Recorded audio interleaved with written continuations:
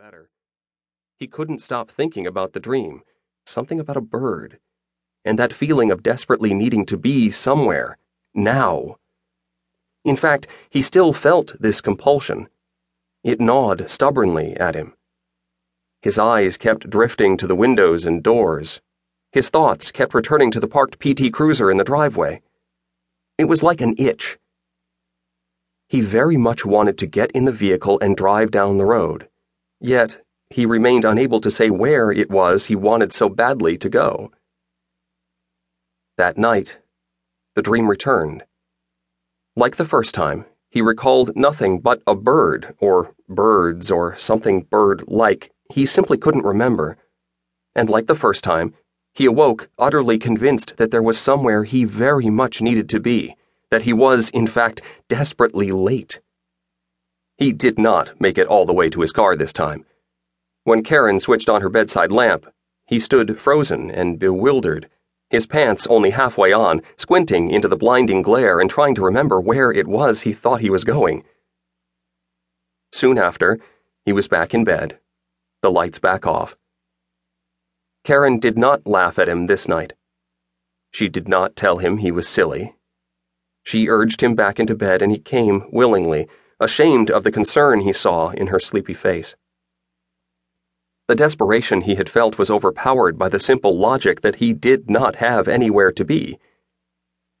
He returned to his pillow without a word, and she snuggled against him as if determined to anchor him to the bed until morning. Again he lay awake, that feeling of being late still stubbornly refusing to release him and let him rest. The next day was much like the one before it. He remained constantly distracted, his thoughts and eyes inexorably drawn to the parked PT Cruiser and the unknown roads it promised to carry him down. Each time he forced his eyes away from the windows and doors, he caught Karen watching him. She was no fool. No matter how many times he told her he was fine, she knew something was troubling him, and he felt terrible for worrying her. But still, he could not shake the urge to get up and go. The third night inevitably arrived, and Eric awoke once more from the same mysterious dream with the same maddening desire to rush out of the house. This time, he did not bother returning to bed. When Karen came downstairs and switched on the kitchen light at a little before 3 a.m, she found him sitting at the table, fully dressed, a steaming cup of coffee in his hands, and his car keys sitting in front of him. For a moment she stood watching him, and for that moment he watched her back, admiring her. She was considerably heavier than she had been 10 years ago when he married her, but still as lovely as the day they met. In fact, he rather preferred her a little plumper. She'd been too skinny back when they dated, far too preoccupied with her weight. Now that she'd accepted that there was nothing wrong with being larger than a size 0, she'd filled out her figure with magnificently sexy curves. His eyes washed over her bare legs as she stood leaning against the door jamb, clothed in only her favorite pajama top, her arms crossed over her chest as if chilled. "You know," she said finally, "there's bound to be an easier way to sneak off and see your mistress." Eric smiled up at her. "I know. She told me to stop waking her up at 2 a.m. No girl's horny at that hour." Still smiling, still admiring her lovely shape, he sipped quietly at his coffee.